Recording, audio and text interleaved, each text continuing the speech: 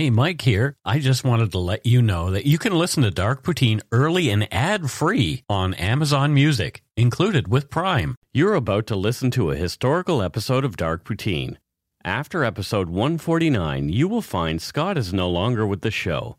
In an effort to maintain continuity and offer listeners as many episodes as possible, we are leaving the episodes in which he co-hosted intact. Thank you.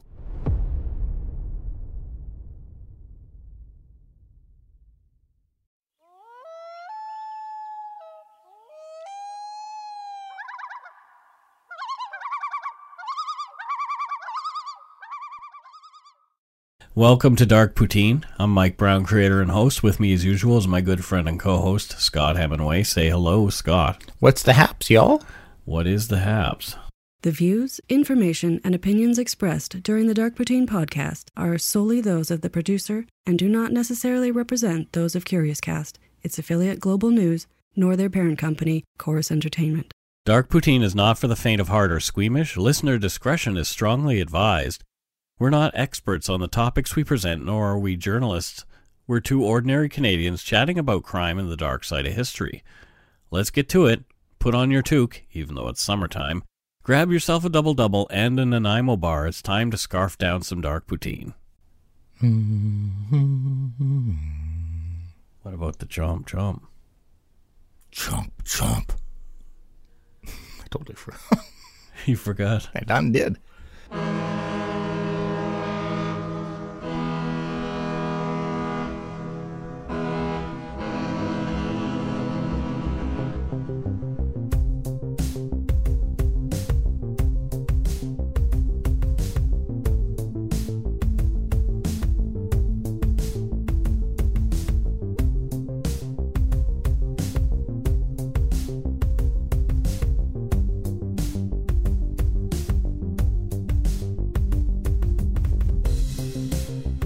This is episode 83. Whoa!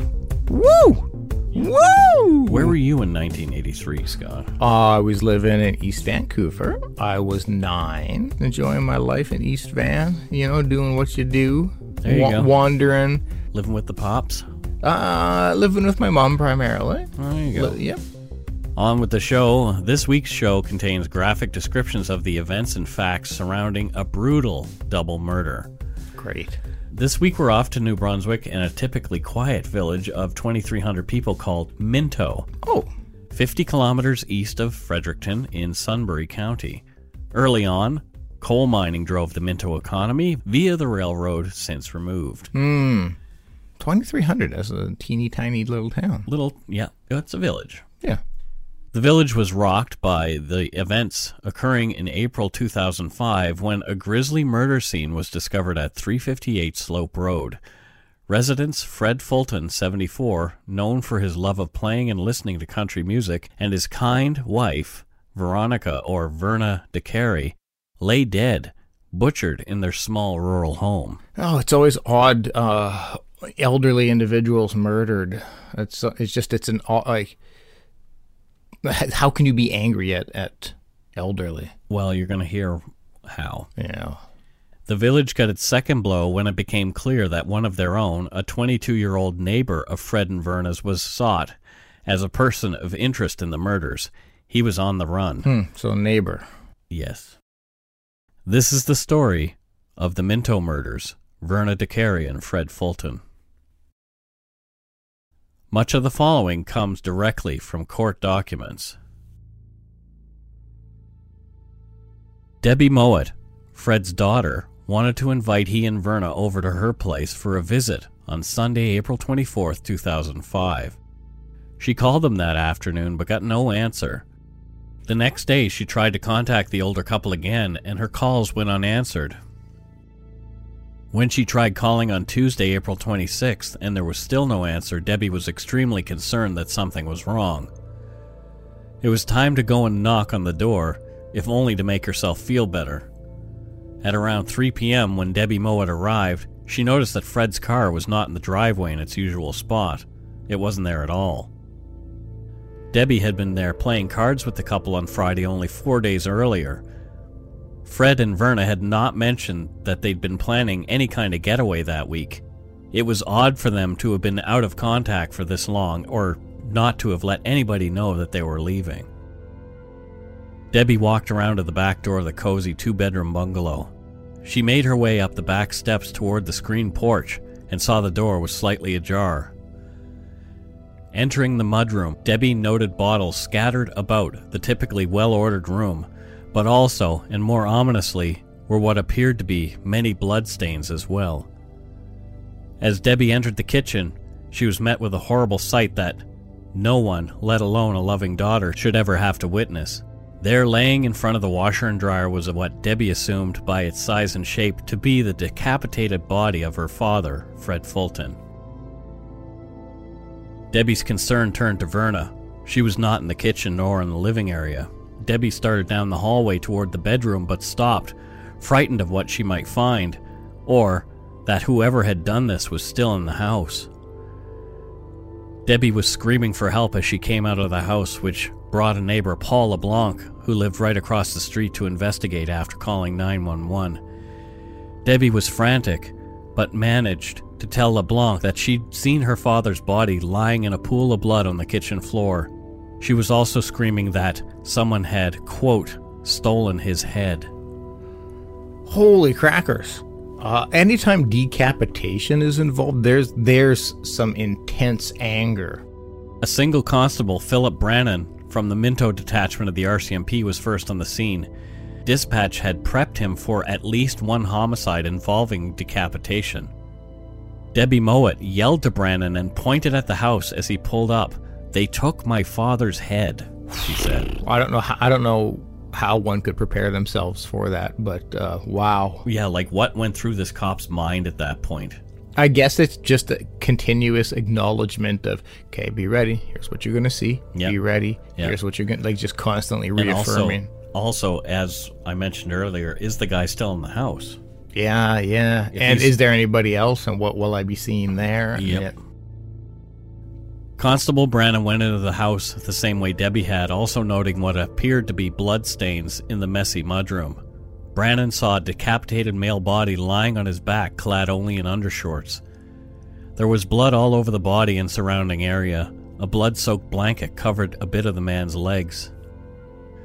Unable to find the man's head after a cursory search, Constable Brannan decided that he should lock down the scene so as not to spoil evidence, and went back outside to a traumatized Debbie Mowat. The second RCMP officer on the scene was Constable Peter Campbell.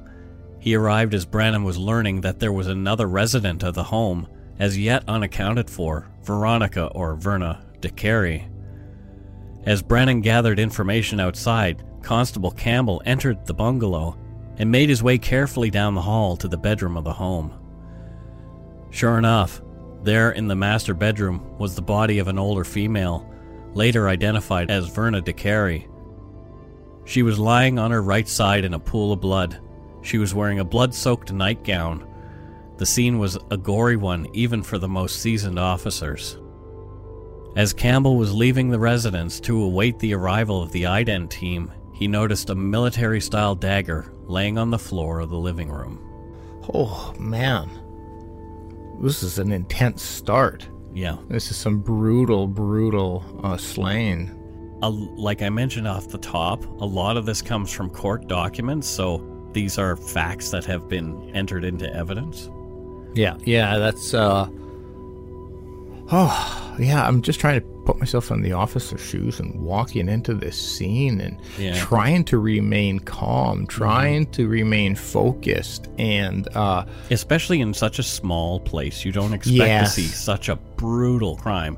I'm sure they've seen suicides. Yep. I'm sure they've seen, a murder. Yep, or something like this. Some violent assaults and whatnot, but like a decapitation. Mm-hmm. Again, like there's just so much anger involved to do that, and so to see it, to walk in and to see a body with no head is like I can't imagine ever being able to fully process that. Yeah, well, and especially Fred's daughter. Oh my Debbie God! Had to see that as well. Yeah, at least as an officer, you are trained in how to remain calm in these situations. As a family member, oh my God, I would just be I'm hoping she got some treatment for PTSD at some point, or some victim services. Yeah, absolutely. Campbell informed Debbie, Paul LeBlanc, Constable Brennan, and the small crowd of neighbors that had gathered there that there was indeed another body in the house that matched the description given of Verna. Debbie also mentioned that Fred's red Ford Taurus was missing. Perhaps if cops could find that, they'd find the killer of this well-respected and much-loved couple. A be on the lookout was put out for the car. Yeah, so again, small town and very noticeable car, red. So hopefully, I mean, depending on how long there was between the crime and when they were found, hopefully he's not too far. And that car gets noticed. RCMP asked who might do such a thing. Right away, the name of Gregory Allen Desprez was on most people's lips. Oh. Gregory Desprez spent many weekends in the travel trailer right next door to the Fulton home on his grandparents' property. There had been an ongoing property dispute between Fred Fulton and Gregory Desprez's grandfather, Adolphe Desprez. In August of 2004, Gregory Desprez had become involved and threatened Fred Fulton with a knife. After that, Fulton had become fearful of the younger man and had to take sleeping pills just to get some rest at night. Oh, geez, must have been quite scared then. Gregory Allen Desprez was charged and convicted of threatening with a weapon and uttering threats. He was due to be sentenced for those crimes the day before the bodies of Fred and Verna were found. Oh, there we go. Gregory Desprez was missing too. No one had seen him for a couple of days either. The BOLO was updated to include a description of Desprez, and the manhunt was on. Yeah, I mean, that all just makes sense. In the meantime, the RCMP forensics team began the meticulous task of gathering evidence from the crime scene. Quickly, Fred Fulton's head was discovered. It was still in the kitchen, only feet from his body, but inside a pillowcase under the kitchen table. Neighbors and relatives were canvassed. The last time anyone had seen either of the couple was when a neighbor spoke to Fred on the evening of April 23, 2005. Fred was practicing at playing horseshoes when the neighbor spoke with him. Oh. The neighbor noticed Fred's car was missing the next morning around 8 a.m. and had not returned since. Okay. Fred Fulton's grandson, Fred Mowat, backed up this timeline, saying he'd spent time with his grandfather playing music and having a few drinks until 6:45 on the evening of 23rd of April. Mowat had tried to call his granddad on the 24th, but had received no answer. So lots of information quickly to help narrow down some timelines here. Yes. The grandson did notice Gregory Allen Desprez at some point in the yard near his grandfather Adolphe's trailer and watched him go into Adolphe's house. Everyone was well aware about what had gone on between Gregory and Fred. Obviously, Desprez was not well liked by his neighbors or the rest of their family. Yeah.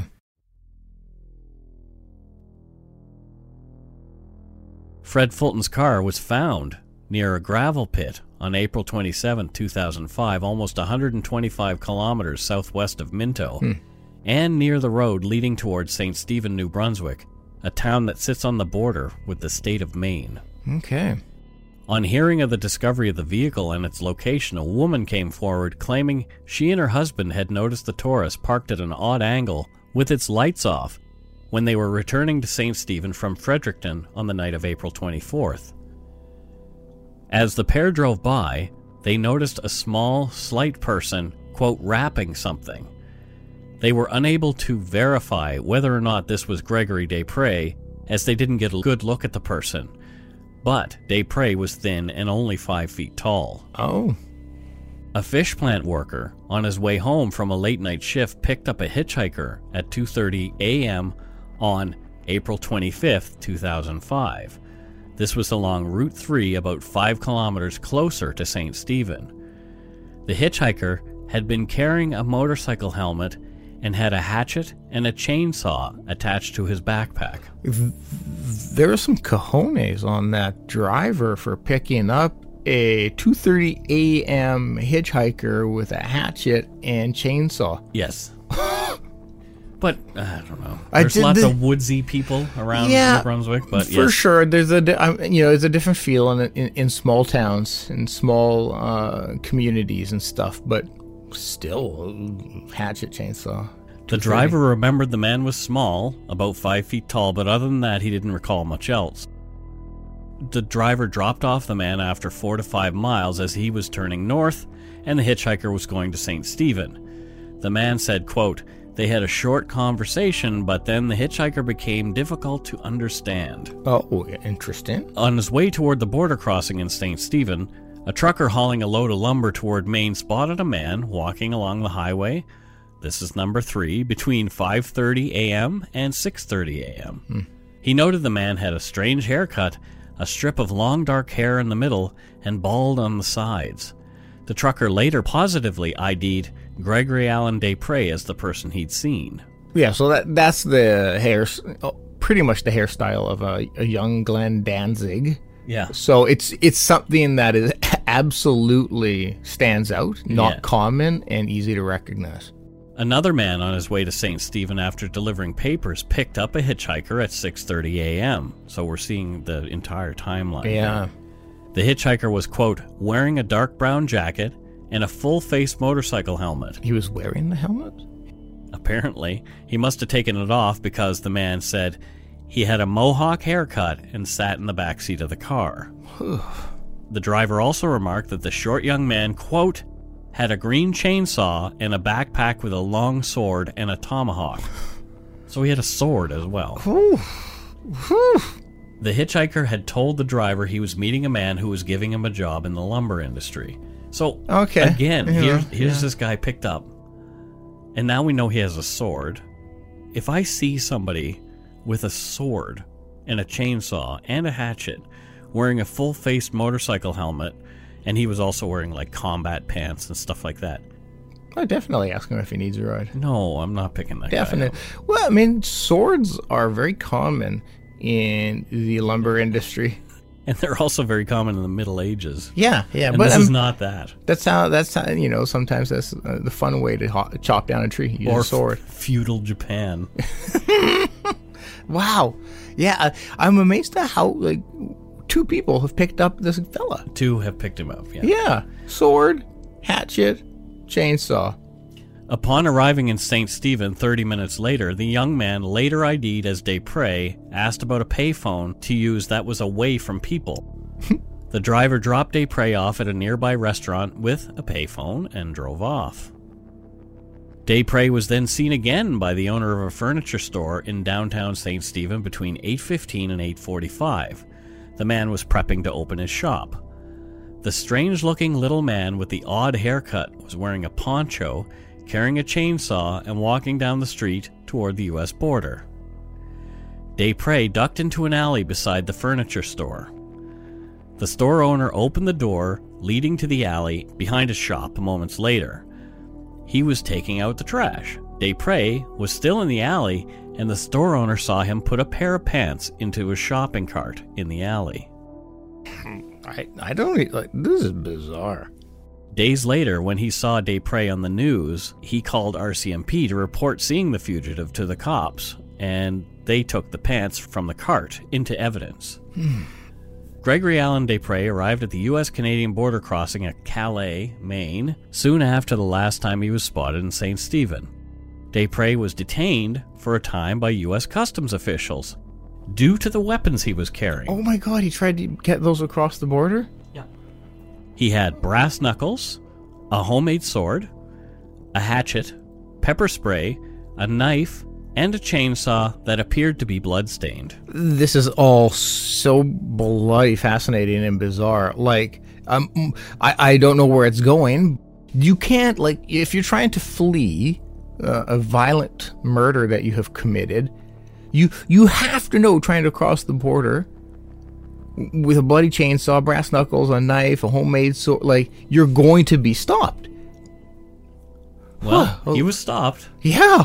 From a Globe and Mail article, quote, U.S. border authorities took the weapons and fingerprinted Mr. Desprez, a naturalized U.S. citizen.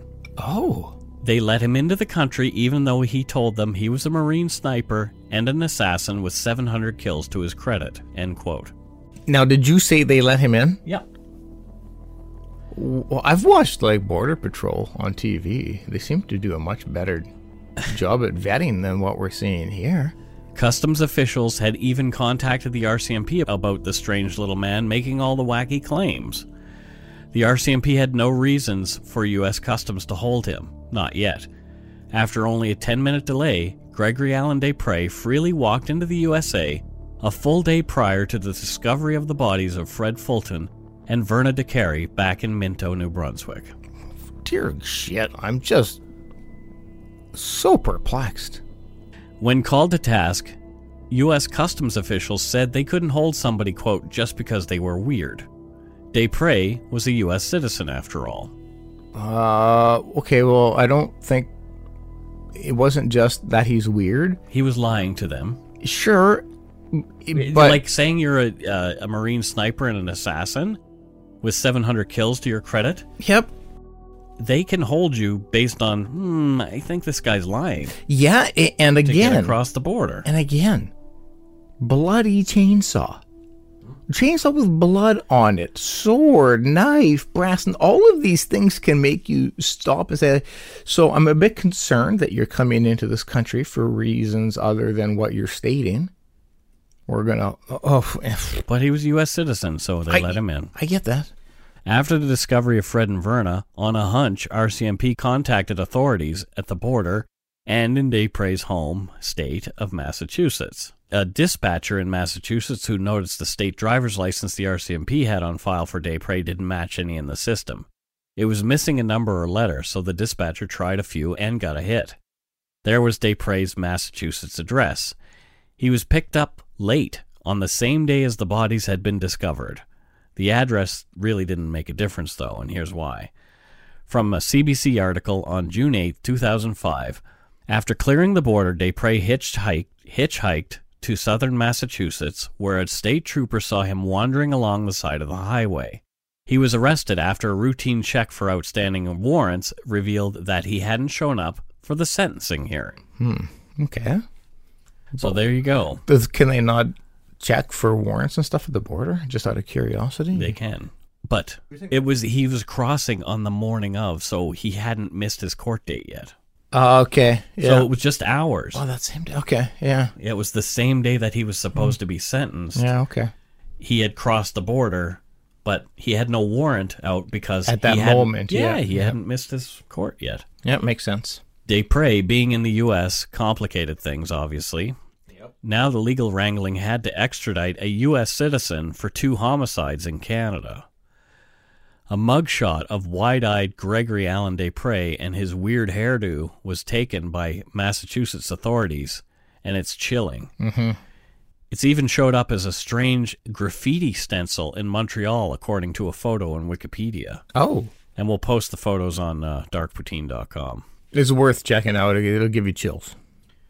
On September 15, 2005, nearly 5 months after Fred and Verna were murdered, their alleged killer was extradited back to Canada on the charges of first-degree murder ×2. The hearings went smoothly. Part of the evidence given was that blood found on Gregory Desprez's clothes matched that of Fred Fulton. Canadian prosecutors were now ready to go, but as we know, the wheels of justice turn frustratingly slow. Yep. Not to mention this case would need to be tried twice before it's resolved. We'll get into more evidence and the 2 trials after a break. Woo.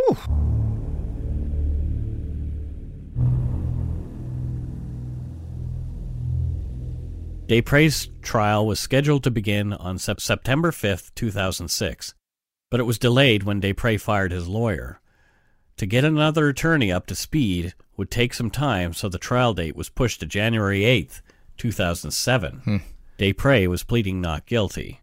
Justice Judy Clendenning was presiding over the bench trial. That means no jury, only the judge decides the case based on the evidence. Yep. The prosecution began presenting its case. On April 29, 2005, Dr. Ken Obenson, a pathologist, had conducted the autopsies of Fred and Verna. Here's some of his testimony about the state of Verna DeCary's body taken directly from court documents. Quote, He testified there were 30 injuries on the body of Verna DeCary, 4 of which were particularly significant. These included deep stab wounds to her left face and upper neck, 1.5 to 3.5 centimeters in length, and deep stab wounds to her lower anterior neck, 1 to 3 centimeters in length, and 0.5 to 1.8 centimeters wide. So these are big gashes. Mm-hmm. The other 2 significant injuries were in the chest area and caused punctures to her lungs. Ugh. Dr. Obenson testified that 27 of the injuries were sharp force injuries inflicted by a sharp metal instrument. In his opinion, the cause of Ms. DeCary's death was multiple sharp force injuries causing massive blood loss, resulting in the heart ceasing to function. End quote. That sounds painful and not immediate. Like, oh, God. 30 wounds. Wow. And 27 are sharp force, so you think the others are him fighting with her. Yeah. And it can take a while, I think, for one to bleed out to a point where the heart stops working. Well, if the lungs are punctured, you immediately get what's called a sucking chest wound. I can't remember the exact name for it, but it's not going to take a long time, but it's very violent. Yeah. Oh, poor lady. Obenson shared his findings in Fred Fulton's death, also from court documents. Quote, in addition to being decapitated, Mr. Fulton had 31 injuries, most of which were sharp force injuries, inflicted by a sharp metal instrument. 2 of the more significant ones were in the chest area and had punctured his lungs, while a third perforated his diaphragm and pericardium. He also found a number of defensive injuries on Mr. Fulton's thighs, toes, and fingers. Yeah. In his opinion, Mr. Fulton's death was caused by multiple sharp force injuries and, of course, the decapitation. End quote. Yeah, again, decapitation. There's just immense anger involved in doing something. That's unless there's just I'm trying to remove some evidence. It's typically an act of absolute hatred and anger. Yeah. RCMP Staff Sergeant Alan Richard, supervisor of the forensic ident team and a 29-year veteran of the force, testified about the blood evidence found at 358 Slope Road. It paints a chilling picture of a brutal attack. From court documents, 1. A person with wet blood on the bottom of their shoes walked through the residence and back porch. 2. A person whose bare feet were stained wet with blood, presumably Mr. Fulton, moved about the living room, kitchen, and bathroom. 3. Mr. Fulton passively bled on the porch while moving about between the screen door and the pool of blood by the displaced chair. Mr. Fulton was then dragged across the floor of the porch into the residence. 4. The partial footwear impression in the blood located beside the left foot of Mr. Fulton was deposited on the floor prior to the comforter being placed as found, so the thing over his legs. 5. The partially concealed wipe and footwear impression was located on the kitchen floor between Mr. Fulton and the dryer, is consistent with a shoe sliding on the floor laterally toward Mr. Fulton, while a pre-existing swipe transfer of blood was still wet, and before the projected blood on the floor had completely dried. And chilling to me is the next one. Mr. Fulton, this is number 6, Mr. Fulton, while actively bleeding, was at one time sitting on the bathroom floor with his blood-soaked back area in contact with the door, which would have been partially open. While seated, Mr. Fulton was moving about through the bloodstains located on the floor. So he essentially tried to hold the bathroom door closed, unsuccessfully attempting to save his own life. Oh, God. And finally, number 7, the bloodstain patterns at the crime scene are consistent that Miss DeCary did not leave the master bedroom after she received the bloodletting injuries. So, like I said, I think it was over for her after the attack was over. This is horrific. So, what we see here is this guy and Mr. Fulton are running about the house. Yeah, I mean... he's trying to get away from him, perhaps. And I believe there was a point when he was on the patio. Bled on the patio, I believe. The porch. Yeah, patio, porch. There's a pee involved. It's fairly simple, but so... Yeah, they were in and out of the house and all kinds of stuff going on. Oh, wow. And the knife was found in the living room, but it just, all this, the guy's slipping around in the blood that he's... the bloody mess that he's created. It's awful. Oh, my God. Yeah, this is terrible. The evidence placing Gregory Allen Desprez at the scene was damning. The boots Desprez was wearing matched bloody footprints left at the crime scene. The cuts and wear to the bottom of Desprez's footwear were distinctive. In fact, regarding one in particular, quote, the probability that a different boot made the unknown impression was 1 in 638 trillion. Oh, wow. Okay. There was DNA evidence, too. Gregory Desprez's clothes gave him away. Staff Sergeant Richard presented into evidence, quote, the green flak jacket, the pair of work leather gloves, the pair of black leather boots, the blue hooded sweatshirt, and the pair of blue pants which were seized from Mr. Desprez. Oh, a lot of damning evidence. From court documents, quote, an object or a person bearing the wet blood of Mr. Fulton made contact with the left front bottom area of the flak jacket. The front area of the flak jacket was facing the blood source of Mr. Fulton when it was affected by a measure of force. So, splatter evidence on, it was splashback onto him. Yeah. The dorsal aspect of the left glove was in contact with an object or person bearing the wet blood of Mr. Fulton, and the blue hooded sweatshirt was in contact with an object or person bearing the blood of Mr. Fulton. End quote. Yeah. Lots of blood evidence. Lots and lots of evidence against this guy. Yeah. The Crown brought others in to testify, establishing the conflict between Gregory Allen Desprez and Fred Fulton, as well as those who'd last seen Fred and Verna alive, and the people who'd seen Desprez as he made his way to the U.S. after the crime. Something was up at the defense table, though. There were problems as the defense began their efforts to present their side. Oh, interesting. Desprez had become increasingly difficult for his new attorney to deal with, arguing often. On February 1st, 2007, Desprez's condition degenerated to the point of his screaming at his lawyer. Oh. Desprez wanted him fired as he was, quote, accusing him of working for Al-Qaeda and Saddam Hussein. What the shit? A request was made for Desprez to be sent for psychological evaluation. The judge agreed to the request and the trial ended pending the findings. Forensic psychiatrist Dr. Scott Terrio's diagnosis was schizophrenia, paranoid subtype with antisocial personality traits. Terrio's report was interesting. I bet. Let's hear this. Quote, in interview, Mr. Desprez expresses a wide range of delusional beliefs touching on most aspects of his life history and experiences. In the interview, he quickly launched into a discussion of the Super Space Patrol, indicating that he has a Class 4 pilot's license with the Super Space Patrol, and going on at some length about his rank.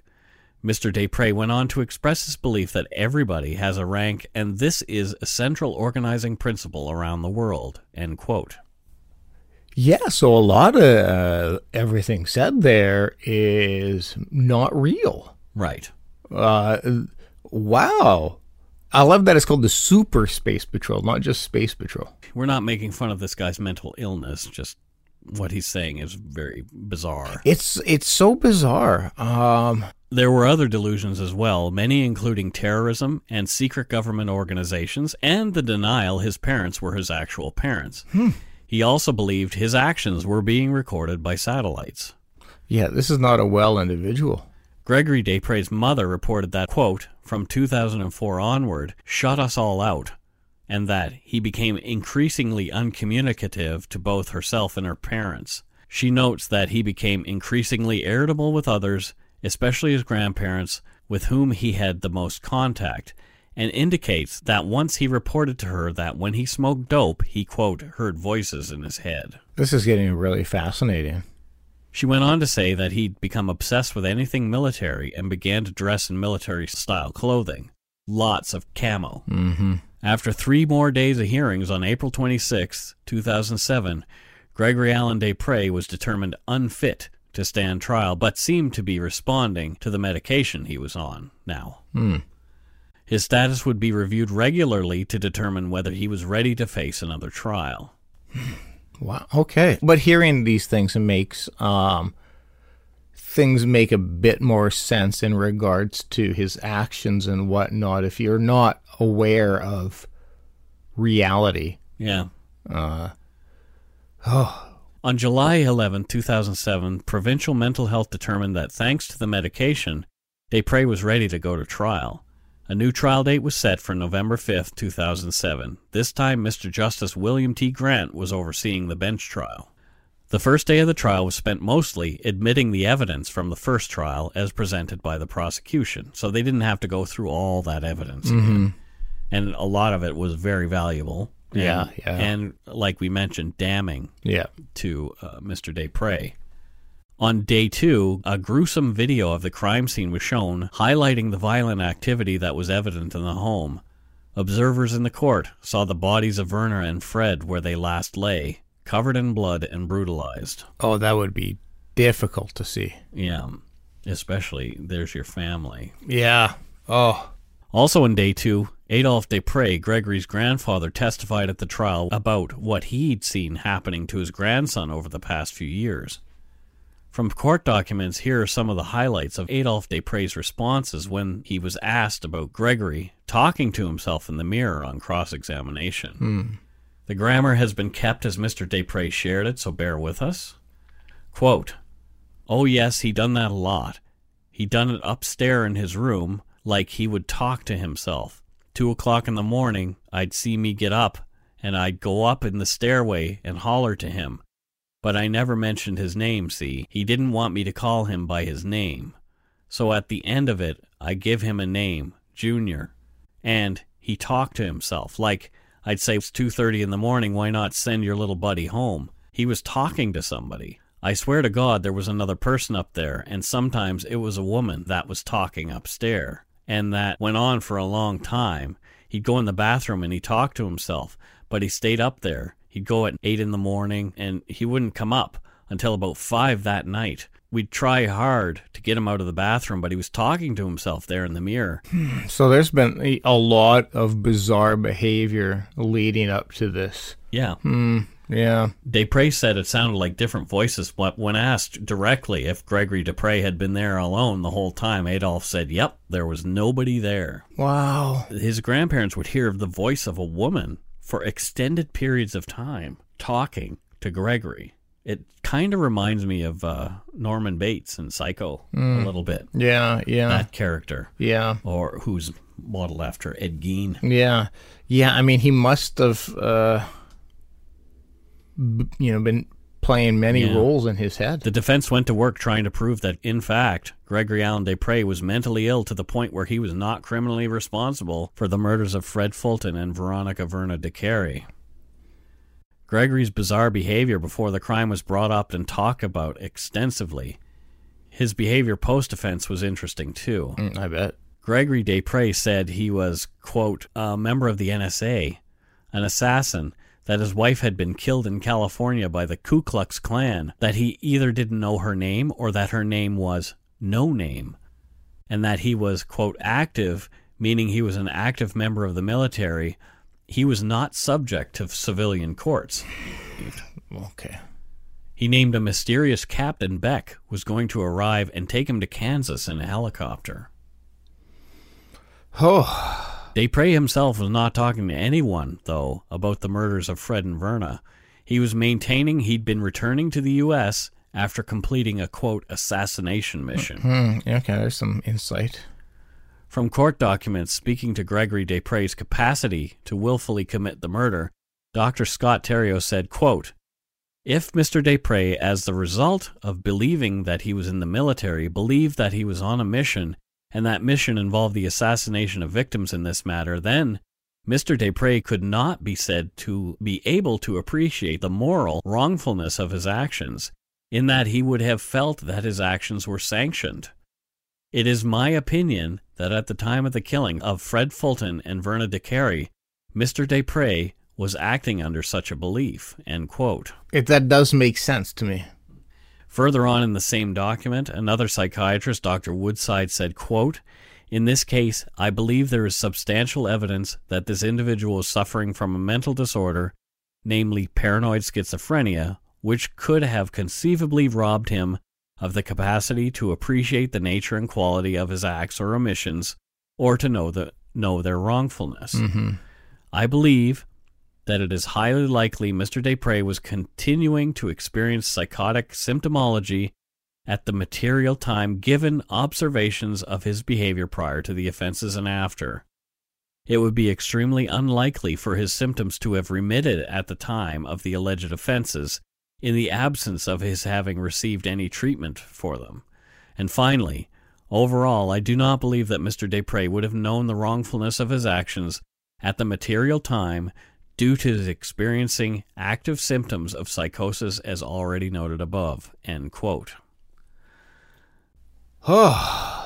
So, I mean, typically for to be deemed criminally not responsible, you have to not know what you're doing is wrong. He clearly did, but yet it does make sense, though, that if in his mind the belief is he's on a mission, like this is a job and I can't, like I have them doing it for the government, I can't be caught, so that does kind of fit the narrative that's going on in his head. It makes it not wrong to him to do those things. It's hired by the NSA has him doing this, or whomever, the military. It's such an interesting topic and conversation, though, too, because it's the emotional side for most people want to not believe and just think that he's just lying. Yeah. But to get the court system to believe that you're mentally... It's not easy. It's not easy at all. Yeah. So, but I can't imagine how the families are feeling at this point. Well, that's the thing, yeah. They're thinking, wait a minute, this guy might get away with murdering our parents. Yeah, and I couldn't help but feel that way if I were in their shoes. Yeah. Again, it's that emotional side of victimology that it's very difficult to separate emotion. And I couldn't. I don't think I'd be able to. I would be wanting this person to pay. Mm-hmm. And, okay, so he had also been charged for that other crime, but he was about to be sentenced for that. And, was he insane at that point, too? Good question. Was this a revenge thing? Yeah. Yeah. Because the timeline adds up to, hey, he's about to be sentenced on the day before the bodies are found. Yeah. The day before the actual sentencing is to take place, he kills these people and then takes off to the U.S. Which is way too coincidental, that it can't be coincidental. Right. But, yeah. So was it the stress of that coupled with his disorder? I'm going to say in my limited knowledge that most likely the stress has him panicking and freaking out, and they're like, oh, what? You know what, though? Like, I actually think this is why all that happened is because they're working with the Russians or who, right. In the end, Justice Grant said that Gregory Allen Desprez was in fact guilty of the murders of Fred and Verna DeCary, but the family and friends of the victims were disappointed by what followed. From Justice Grant's decision, quote, "When I consider the totality of the evidence relating to the extent of Mr. Desprez's incapacity, I am satisfied on a balance of probabilities that he, quote, lacked the capacity to decide whether his actions were, quote, right or wrong, and hence to make a rational choice about whether to do them or not. Yep. I therefore find that the defense has proven on a balance of probabilities that when he committed the murders of Fred Fulton and Veronica DeCary, Gregory Allen Desprez was suffering from a disease of the mind that prevented him from knowing his actions were wrong. Pursuant to Section 672.34 of the Criminal Code, I therefore find Gregory Allen Desprez committed the murders of Fred Fulton and Veronica DeCary as alleged in the indictment, but that he is not criminally responsible on the account of mental disorder. Signed, William Grant, Justice of the Court of Queen's Bench." End quote. Yeah, I completely get that. I get his ruling. Because, yeah, I have this weird feeling about the timing. No, without a doubt, that casts a huge question mark. Mm-hmm. But again, to have multiple psychiatrists, doctors, to assess and then determine that he wasn't that he was suffering, that he's mentally ill, and couldn't distinguish that what he was doing was wrong. Yeah. That it's not an easy thing to do. It really isn't. And so I have to put weight there. But you have to put weight there. But here's the thing: he has not, even to this day, spoken about what happened. You can't say, in my mind. I kind of agree with the families. It's like, well, wait a minute. Like, he's never talked about this. Yeah. How can you say he knew whether or not what he was doing was wrong when he's never even discussed it?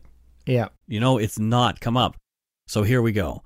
Gregory Allen Desprez was sent to Sheppey Healing Center, a facility for forensic psychiatry attached to Dorchester Penitentiary in New Brunswick. Yeah. There are hearings at either 12 or 24-month intervals that the Fulton and DeCary families attend regularly, obviously feeling re-victimized over and over and having to give victim impact statements and stress over the possible release of this man who they continue to fear. Even though staff feels that Gregory Allen Desprez is easy to care for, he still refuses to talk about what happened at 358 Slope Road. From a CBC article, Theriault said, this is the psychiatrist, said even after 10 years, quote, he's the only patient who refused systematically to discuss these issues. Wow.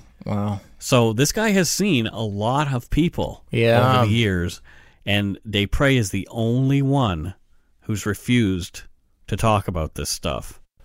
Oh, wow. There's more. Also from the CBC article, Desprez himself spoke. Quote, as far as being guilty of murder, I'm still not guilty, Desprez said. And so he was asked, you're saying, if I understand you, you say you didn't commit these offenses, one of the board members asked. Yes, sir, he replied. End quote. So he's denying still that he did it. Yeah. Was he that psychotic that he doesn't remember the event? Or was he hallucinating at the time that he was doing something different? I don't know, but if he's not, something stinks in the state of Denmark. Yeah, you could say that if in his head, in the mentally ill, schizophrenic head, that he disassociated himself from it, or he completely still subscribes to the theory that I did this for the government and I can't speak about it, so I have to say I didn't do it.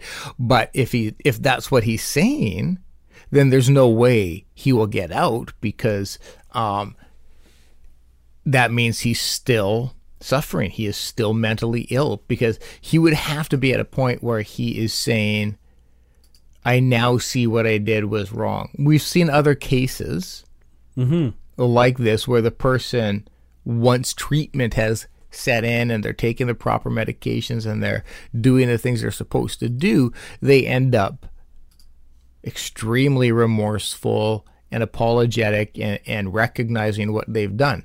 But you're not seeing that with this guy. No. Not in the least.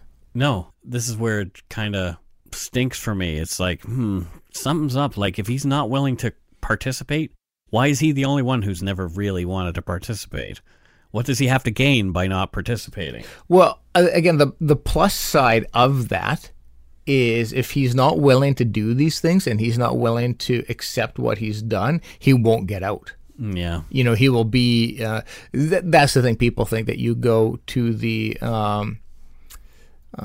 mental health facility, whatever you want to call it, instead of jail, that you go there and a year later you're out. There is no end to when you're there. There's no set date of you're sentenced to 10 years.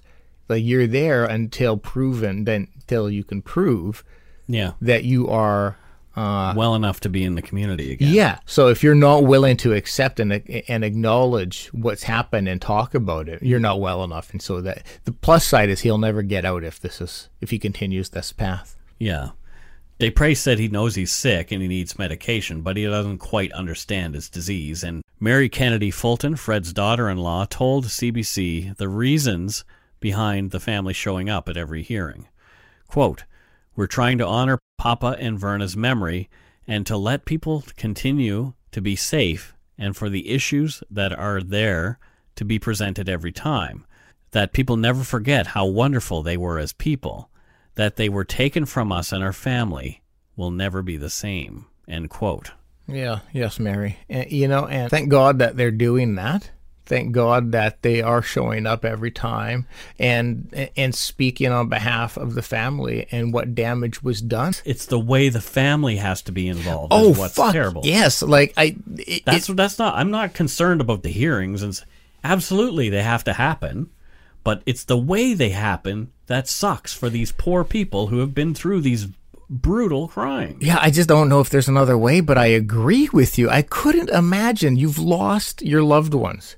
You've lost your loved ones. You want to try to heal and move forward, and to have to continually, yearly or bi-yearly, go and... Even if the family does heal. Yep. Even if they are healing or doing whatever they need to do to get by this, it doesn't change the fact that two people are gone. Yeah, and you're continually having to re-experience it by going to these hearings and re-dredge it up and, take the time. Like, for sure, it's a really shitty experience to have to be continually re-victimized. Yeah. It's certainly not a victim-friendly process. No.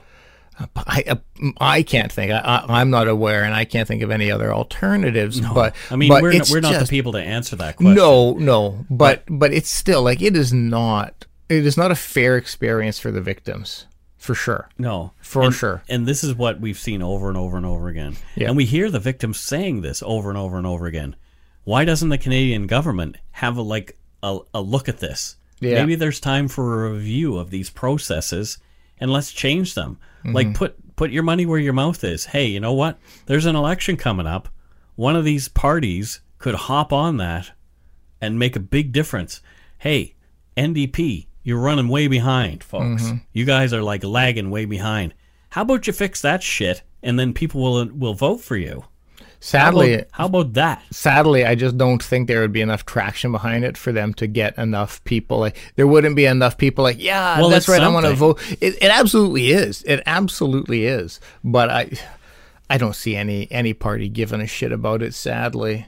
But there has to be... If enough people yell about it, then For sure. There has to be a better way. There has to be. Do I know it? No. But there has to be. Yes, but there are minds greater than ours that could get together and be paid to think about it and come up with a situation that would... These people already have PTSD. Yep. The one daughter has to walk in and see her dad has been decapitated. Oh, fuck, yeah. So, Yep. Anyway. Yeah, it's such a difficult scenario in every capacity, but my heart is always with the victims. That's where my priorities typically lie, is with the victims. I can empathize in some cases with the criminal, the killer. I can empathize in understanding why things happened, but my heart and care is always prioritized towards the victims. Yeah, for sure. Yeah. It's frustrating. It really is. And we're just podcast hosts. Imagine being the victims. Yeah. Imagine being the we're this worked up, and we're just like two dudes with microphones. We can be a voice. We can. Oh, absolutely. It's good that we are here and speaking our thoughts. But I just mean emotion wise, we're this worked up, and we're just dudes with mics. Well, imagine the family. Yep. Enough of this blather. We're not going to help anybody with this. Let's get on with the Patreon shoutouts.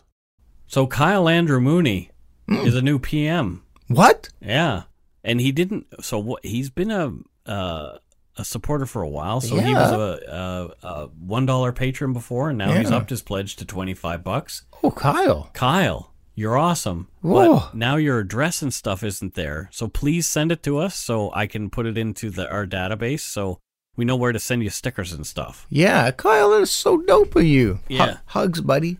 Thank you, sir. Brandon French from Norwich, New York. thank you for your pledge. Oh, thank you, Brandon. Sophie Benoit Vibert from St. Thomas, Ontario. Oh, Sophie, thank you. Thank you so much. Thank you much. very much. Marianne Murphy from Providence, Rhode Island. I got really drunk there with the with my martial arts grandmaster, Daniel K. Pye, and we ate at an Italian restaurant, and I met a mobster. Wow, what? Yeah. There's a lot to unpack in that I know. story. That was an interesting weekend. Yeah. Kate Foss from Quincy, Massachusetts. Great show, by the way. Quincy, yes. Amy Lomelli from Beaverton, Oregon. Thank you, Amy. Melanie Gessie from Leduc, Alberta. Thank you, Leduc. Melanie. And we have another PM. Oh, what? 2 in 1 week? Isn't this bonkers? Bonkers. Victor Ashton from High Level, Alberta. Victor. I'm wondering if he is related to my mother's ex. I don't know. Sure. Well, her last name is Ashton, so that's interesting. Victor. So Victor may be a relative in some way. Is there a lower level Alberta? Always with this. Well, I mean, you have to wonder. Well, yeah, you do. You do. Scott does anyway. Constantly. Mathieu Rodrigue from Rouen, Noranda, Quebec. Wow. Look at me trying on my Quebecois accent to pronounce the things correctly, and I will even say it for you this once. Poutine. Whoa, Mike. I know feel how like to pronounce you just... the word, but I'm an Englishman, and I pronounce it poutine. Yeah. I'm just like, it must have taken a lot for you to just Poutine. pronounce it. You did it twice. Look at that. Oh my God. Christine Maudsley from Edmonton, Alberta. Oh, Christine, thank you. Lots of supporters in Alberta, Yeah. especially in Edmonton. We love you guys. Thank you so much. Marissa Sapizinski. I think you did well there. I think I did well. I think you did well. And she's from Cookstown. Thank you, New Jersey. Marissa. Yeah. Sarah Miller, thank you for having an easy name to pronounce. And she's from Bend, Oregon. I've been through there, and actually that's very close to that Patterson Gimlin film, the famous Bigfoot sightings. Oh, okay. Bend, Oregon. Yeah. Thank you, Sarah. Trish Covett. I don't know where Trish is from, but she covets things, apparently. She does. She does. Or it could be Covey. No, it's Covet. Is it Covet? Yeah, it's Covet. Yep. Like one of the 7 deadlies or whatever? I know that's not Covet. I don't think that's a covet. This is not a 7 deadly. No, I just watched that movie the other day. Yeah, it's not. So what does she covet, Scott? What doesn't she covet? It runs the gamut. But typically, what she covets most are duvet covers. Oh. Yeah. Which is, hey, go for it. I enjoy a good duvet cover. Duvet covers are nice. They're I want one with skulls on it. Do you? Yeah. It shouldn't be that hard to find. There is one that I was looking at on Amazon. That's why it was on my mind. Trish, with your expertise, help Mike find a skull duvet cover. So where is she from? Oh, she is not from a high level Alberta. Okay. She's not. She is from, it's one of those hard to pronounce. Quackenberg? Wow, no, but there's a Quackenberg? Yeah. Damn, as there should be. It Chattanooga? No, it's not on. It's in Africa. I'm trying to remember. Zimbabwe. Carol has been to Zimbabwe Has numerous she? times. Yeah. Has she? That is fantastic. What does Trish, besides coveting things, what does Trish do in Zimbabwe? Oh, she is a road paver. She paves roads. I don't think there are many paved roads in Zimbabwe. Well, now thus you see the employment opportunities. That Because that sense. means there's a lot of opportunity to pave. Roads. And so that she's just capitalizing on that. Wow, good for her. She really is. And she's doing, it's good work. The Zimbabwe needs these roads. Well, I guess they do. Yeah, who doesn't need a well-paved road? Well, Get Trish on people it. who don't have a car, like if you don't have a car, you kind of don't need a paved You road. still want to walk on something nicely paved, don't you? Not necessarily. Carol said that she would see the young Zimbabwean men, especially men, running everywhere. They would run, and that's why they become. There are so many long distance Triathletes and stuff. Well, especially marathon runners Yep. from African countries, because a lot of people run everywhere they go. Yep. So they get a lot of good practice. Sure. Sure, but that's her story. That's her story, and she's sticking with it. And then she'll be more than happy to share with you her experiences as a Zimbabwe road paver. Well, I doubt that. Zimbabwean. A Zimbabwean road paver. Yeah, exactly. You get it. Lastly, as far as Patreon goes, we have Christine Johnson from Winnipeg, Manitoba. Winnipeg. Thank you, Christine. And somebody asked me, Mike, why don't you do any stories from Manitoba? And I went through our back catalog, and I did only find one that we did directly about Manitoba. We mentioned Manitoba in a couple more, but there was only one, and that's the Falcon Lake incident that we've done in Manitoba. So Manitoba, Manitobans, we promise we will cover some Manitoba stories coming up. I had because there's a lot of good ones. I've avoided a few because other people were telling me. Yeah, I think I know what you're talking about. Yeah, so I've avoided a few of those, but I think it may be time to hear our take on some of those. Yeah. But yeah. So that's why I haven't told a lot. There were a few that were in the pipe, but I don't want to tell it if somebody else has told it within like 6 months. Yeah, but we do have a different spin on things and cover things differently. So it might be the time that we do. And a lot of these new Patreon subscribers are coming in the $5 mark. So $5 and above, you get to hear our often profound, deep, and insightful after show topics. Is that what you call them? Yeah, and they are life changing. The topics that we cover.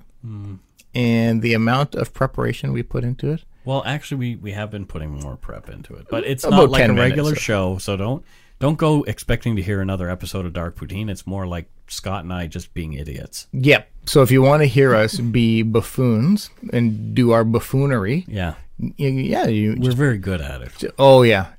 It just I do think they're quite entertaining and hilarious. So if you come in at the $5 mark, you get and I think there's 60 episodes on the after show. Yeah, there's over 50 now. Yeah, so you can if you need more poutine, get in there. Definitely. We did have some donut money this week. I know, right? Tara Tedford. Oh, she sent us some donut money with a message. She said, absolutely loving Dark Poutine, captivating at all times, sincere and empathetic when needed, and funny when appropriate. Thank you for all you do, Tara Smart. Oh, thank you, Tara. That actually is quite, that's what we're shooting for, so it's wonderful to hear. Yeah. Thank you. Yep, we actually have achieved what we were trying to achieve. And we did get some more from somebody in the UK, and her name is Kate Bolsover.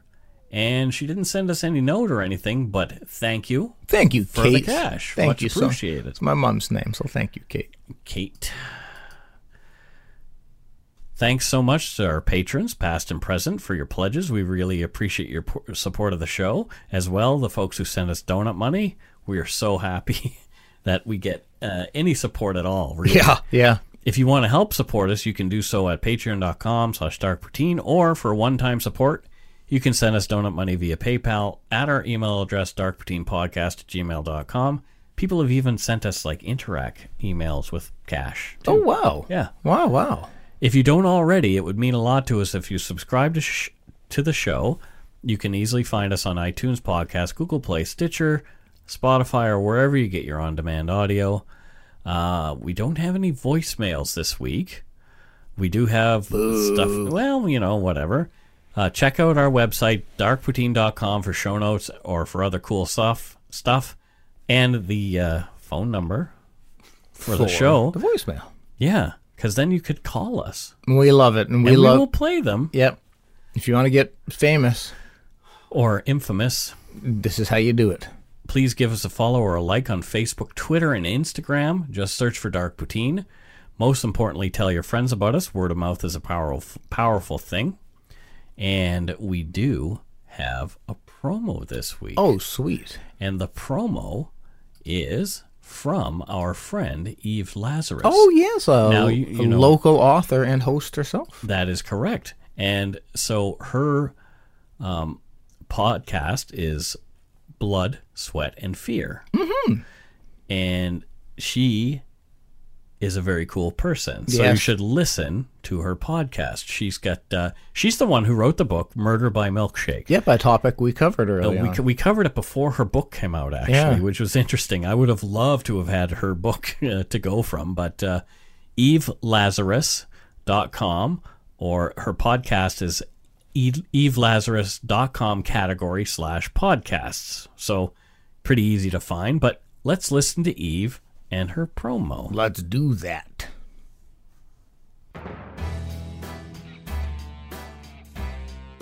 I'm Eve Lazarus, and I'm a reporter and an author based in Vancouver, British Columbia.